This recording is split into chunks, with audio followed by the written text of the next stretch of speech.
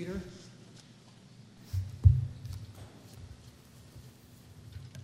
If you have your Bibles, would you turn with me to Matthew chapter 5? And as you're looking in your Bibles for that passage, let me welcome you to a new year. For some of you, it's just the beginning, and for some of you, you see the finish line right ahead of you. And for that, we're thankful. We're looking forward to a great year here. Chapter 5. Now, when we talk about living the holy life, I think Jesus lays out for us in this chapter, which is part of the great Sermon on the Mount. Some have called it the Great Sermon of the King. And the chapter begins with what we know as the Beatitudes. The attitudes that we are to have are the attitudes that should characterize the follower of Christ. And as you look through that list, you see that humble and compassionate and meek and yearning for righteousness, merciful, being pure in heart, being peacemakers, and then being persecuted for the very righteousness that you practice. Now let me ask you, do you come by that naturally? I mean, when you're born in the world, do you come by each of these characteristics naturally? When you're 12 years of age, do you grow into these characteristics naturally? When you're 16, do you grow into these characteristics naturally? Well, let me just tell you, I hit 65 this year, and I can tell you this, you don't grow into these naturally. Something supernatural takes place within us. It's only through the power of the indwelling Spirit of Christ living in us that empowers us to live as Christ teaches us in this great chapter. In fact, if you look at the world would say, assert yourself. Stand up for yourself. Be proud of yourself. Elevate yourself. Defend yourself if necessary. But not Christ. Christ has a different standard for his followers. And that standard comes through the indwelling presence of the Holy Spirit. We know that a relationship with Christ is our only hope of meeting the standards of the great sermon. As Paul said in 2 Corinthians 5:17, therefore, if anyone is in Christ, the new creation has come. The old is gone. You hear that? The old is gone. The new is here. And that's what Jesus is talking about. Living the Beatitudes is first and foremost about spiritual transformation. As Paul urged the followers of Christ in Romans 12:2, therefore I urge you, brothers and sisters, in view of God's mercy, to offer yourselves as a what? Living sacrifice, holy and pleasing to God. This is your true and proper worship. Then he goes on to say, do not conform to the pattern of this world, but be transformed by the renewing of your mind. Then you will be able to test and approve what God's will is, his good and pleasing and perfect will. Sounds like we need the transformation of the Holy Spirit in our hearts and lives to live out the Beatitudes. Then in verses 13 and 16, something just begins to take hold. I mean, Jesus has laid out this life that we're to live a life of holiness, if you will, a life of righteousness. And then he comes to verses 13, 14, and through 16, and that's what I want us to focus on tonight. He says, Jesus says, you are the salt of the earth, but if the salt loses its saltiness, how can it be made salty again? It is no longer good for anything except to be thrown out and trampled underfoot. You are the light of the world. A town built on a hill cannot be hidden. Neither do people light a lamp and put it under a bowl. Instead, they put it on the stand, and it gives light to everyone in the house. In the same way, let your light shine before others, that they may see your good deeds and glorify your Father in heaven. You see, the function of believers in the world can really be reduced to one single word, and that's influence. Whoever lives according to the Beatitudes is going to function in the world as salt and light. Christian character consciously or unconsciously affects other people, for better or for worse.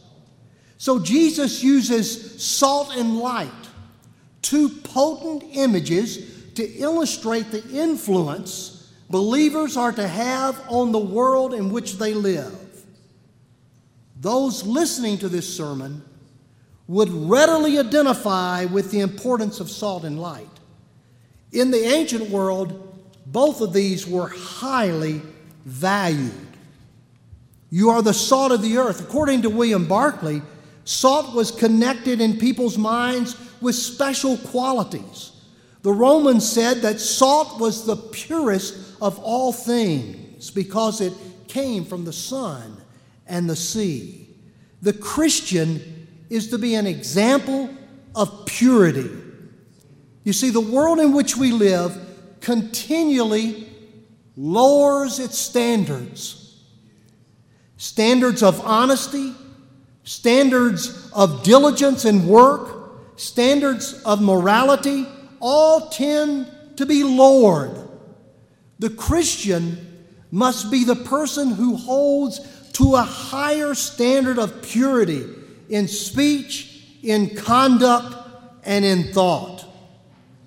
I like what James said in James 1:27. Religion that God our Father accepts as pure and faultless is this: to look after orphans and widows in their distress, and to keep oneself from being polluted by the world. See, salt is not only purity, but it adds flavor. Do you like salt on your popcorn?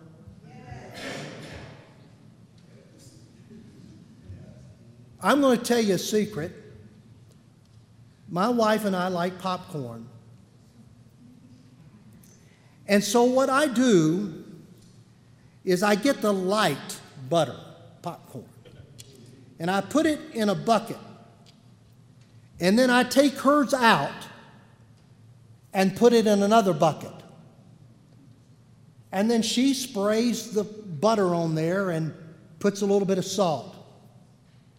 While she's headed back to the couch to watch TV, I really empty the salt.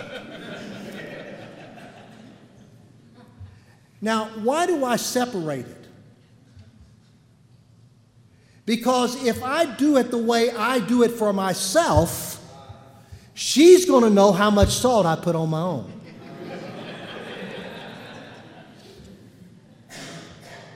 Food without salt is a sadly tasteless thing. Christianity is to life what salt is to food. Christianity gives life flavor. Amen? So salt is not only pure, but salt adds flavor to life. Now, let's admit this. That's not how the world sees us as Christians. Precisely the opposite. In George Barna's new book, America at the Crossroads, he describes how the world views Christianity, specifically in the U.S. Our research shows that the churchless tend to consider Christians to be spiritually shallow, churches to be restrictive and overprotective, antagonistic to science, simplistic or judgmental in their approach to sexuality, and unfriendly to those who doubt. They also find the exclusivity, I can't get that, but I will later, of Christianity to be a turnoff.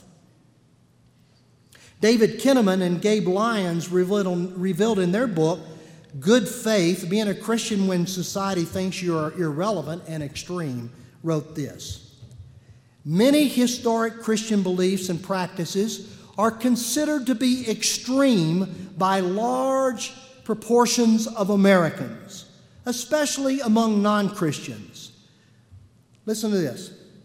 Behaviors such as donating money to religious causes, reading the Bible silently in public, and even attending church or volunteering are examples of religious extremism.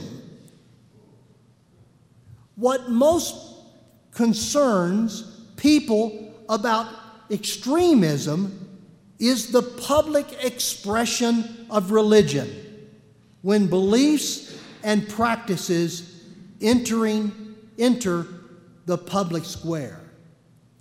You see, the world today in the U.S., they don't see us as salt, adding flavor to life. Now, shame on us. It's not their fault. It's not their fault. Many church-going Christians today sadly agree with Robert Louis Stevenson, who once wrote in his diary, as if he was recording an extraordinary event, said this: I have been to church today and am not depressed. Did you hear that? I went to church today and I'm not depressed. Many church-going Christians today, they don't have the joy. They don't have the life that Christ has called us to live. We need to discover the lost radiance of the Christian life. In the worried world, the Christian should live peaceful. In a depressed world, the Christian should live a life of joy. As William Barclay says, wherever the Christian is, they must be a diffuser of joy. You are the salt of the earth. But then he says in verse 14, you are the light of the world. I read somewhere that this is perhaps the greatest compliment that Jesus could pay to his followers. You are the light of the world. For Jesus is admonishing them to be what he was. In John 9 we read, while I am in the world, I am the light of the world. I am the light of the world. So Jesus is commanding his followers to be the light as he was the light. Now what does this mean to us? What does this mean that you and I should be the light of the world? Look at verse 15. People don't light a lamp and put it under a bowl, Instead, they put it on its stand, and it gives light to everyone in the house. Now, in the day in which this was written, people didn't have big lighters or matches. So when they got a fire going, they wanted to keep it going, folks, because when it went out, it was a lot of work to get a fire going again. So if they were going to leave the house, and their houses were dark, they had one small window, very small window in the house. So when they were going to leave the house, they didn't want the bowl with the little wick floating around there. They didn't want it to be turned over and burn everything up, so they would put it under a bowl to protect it, to keep it going. They didn't want to blow it out. They didn't want to flip the switch when they left. It might burn the whole house down. And Jesus is saying that the primary duty of light is to be seen, to penetrate the darkness and reveal what might be hidden in the darkness. So the follower of Christ does not live out their faith in secret. They living it out saying, this little light of mine, I'm going to let it shine. I'm not going to hide it on a bushel. I'm going to let it shine. Our faith will bring light into the darkness.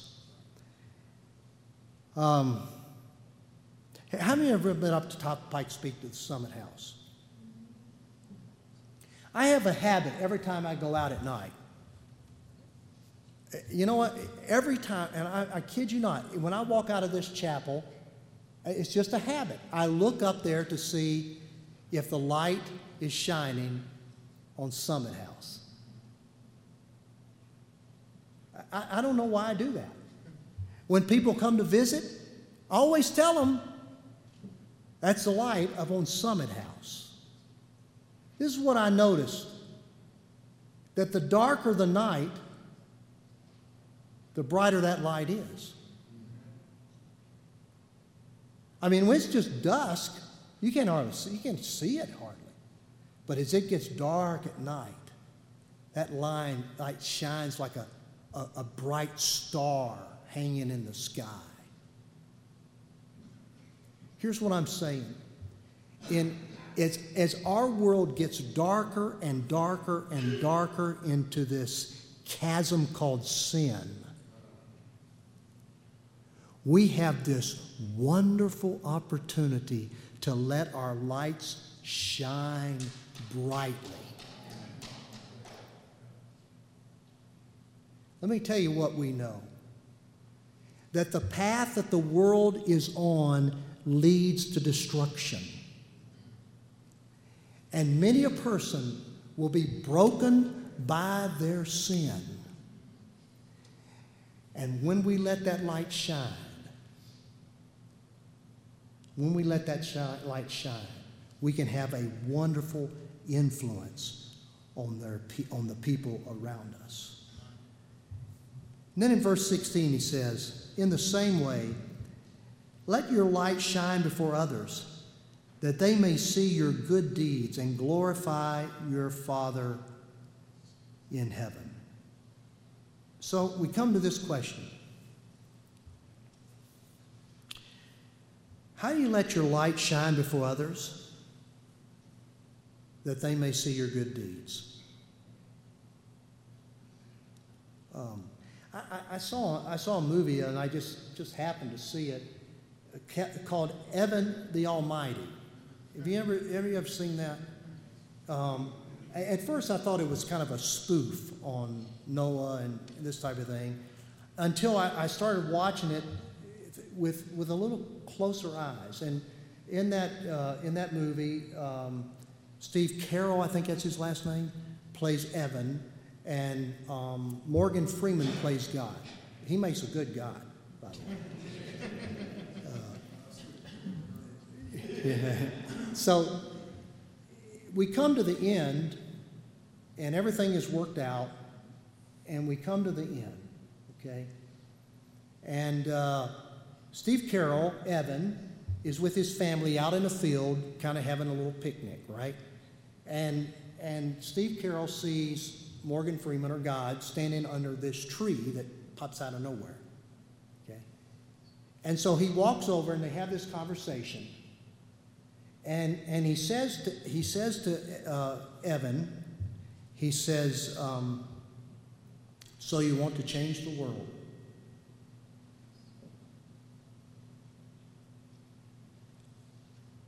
Yeah, I want to change the world. He said, do you know how you change the world? And Morgan Freeman has a stick.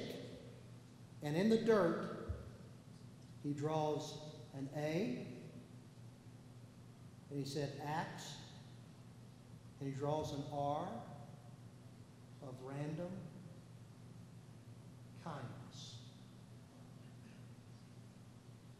Acts of random kindness. What does that spell out? The ark. The ark. And many of the readers that you're reading today about how we're going to reach the lost in our world, it's not going to be the way we did it in the 50s, 60s, 70s, 80s, 90s, or even 2000. It's totally different. The game has changed, if you will. And how we reach lost people today is going to be different than perhaps any generation in the U.S. in our history. But this is what I believe. It can be done because we see it being done. I remember Cheryl and I were with Jenny down in Albuquerque. I'll never forget that. Will you, honey? Never, ever forget that experience. Jenny and her husband both were drug dealers, drug addicts, and a church down there, Nazarene Church, reached out to them through their thrift store. Jenny would come in and get clothes. And they started reaching out to her until her life, and I don't have time to go into her whole life story, but her life was radically transformed by the grace of God. Grace of God. Now, you know what Jenny did? Every Thursday night, you know what she did? She collected all week hygiene packets, and the church would put them together. And then she would have people bring in bags of clothes, and she'd have a big garbage bag of clothes. And there was a pizza place that would give her all the picked up the pizzas that had been ordered and weren't picked up. So there we were, Cheryl and myself, and I got to be real honest with you folks. I'd never done that type of thing in my life. We went out on the street on a Thursday night in Albuquerque in the toughest section of that city, where prostitutes and addicts and street people were living. And this is the thing I'll never forget. I'll never forget it. They all knew Jenny. Not simply by sight, but by name. Jenny, would you pray for me? And Jenny would hand out pizza, clothes, hygiene bags. Every Thursday night. Did you know Jenny took classes from us online for her minister's license? And today she continues to minister the gospel of Jesus Christ. That's the ark. Jenny was a modern day Noah. This summer I met a young lady by the name of Melissa. She lives in Shippensburg, Pennsylvania. And Melissa got on her heart for recovering addicts and people trying to get free from alcohol and this type of thing. And she came up with this idea of establishing a dry bar. Now get your head around that. I had to have her explain that to me 3 times before I ever got it. So she has this thing set up just like a bar, but no alcohol, no drugs, coffee, and Jesus. And her pastor told me, you will not believe how many people have come to Christ through the ministry of that dry bar.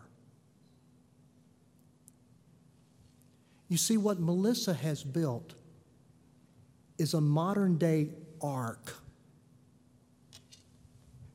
And she is a Noah. She's letting her light shine. She's being salt to her world. And then the Lord, he kind of finishes this up in an interesting way. He said, in the same way, let your light shine before men, that they may see your good deeds and want to come to your church. Is that what Jesus said? And want to pat you on the back. Or go away and talk about what a nice person you are. What does it say? It says, and praise your Father in heaven. You know what Jesus is saying? When you're salt and light, people will see the Father. People will see God. What about it? You think you can be salt and light in the world in which we live? Can you be a modern day Noah building an ark for someone that desperately needs to be saved? You see, holiness is just not to make us feel better. Holiness is to be lived out as salt and light. Let's stand together.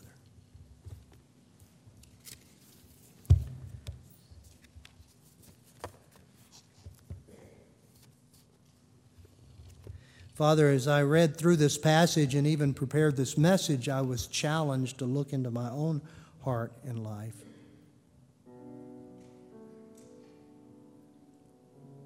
To see if I'm really being salt and light in the world in which I live. And I have to admit to you, as I did, as I prepared this message, that it hasn't always been so. There have been times when I've been short with people that I don't know, and I felt because I didn't know them and they didn't know me that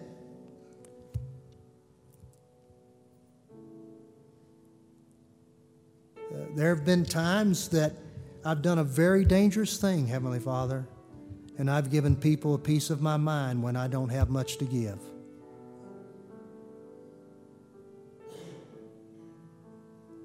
So I confess to you tonight my own shortcoming at being the salt and light that you have called us to be.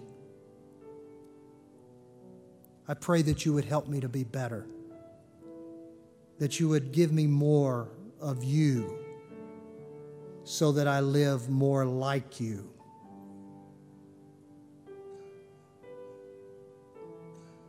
I pray for each of our students here tonight.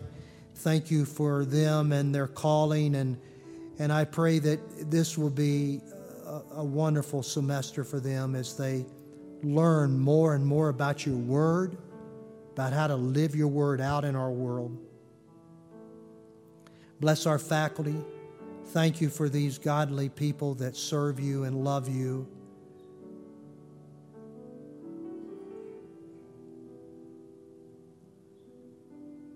And then, Father, I just pray that in the days ahead you would guide us and direct us in ways that we can't see for ourselves, but you already know. And so, Lord, we commit this day to you, and we commit this year to you.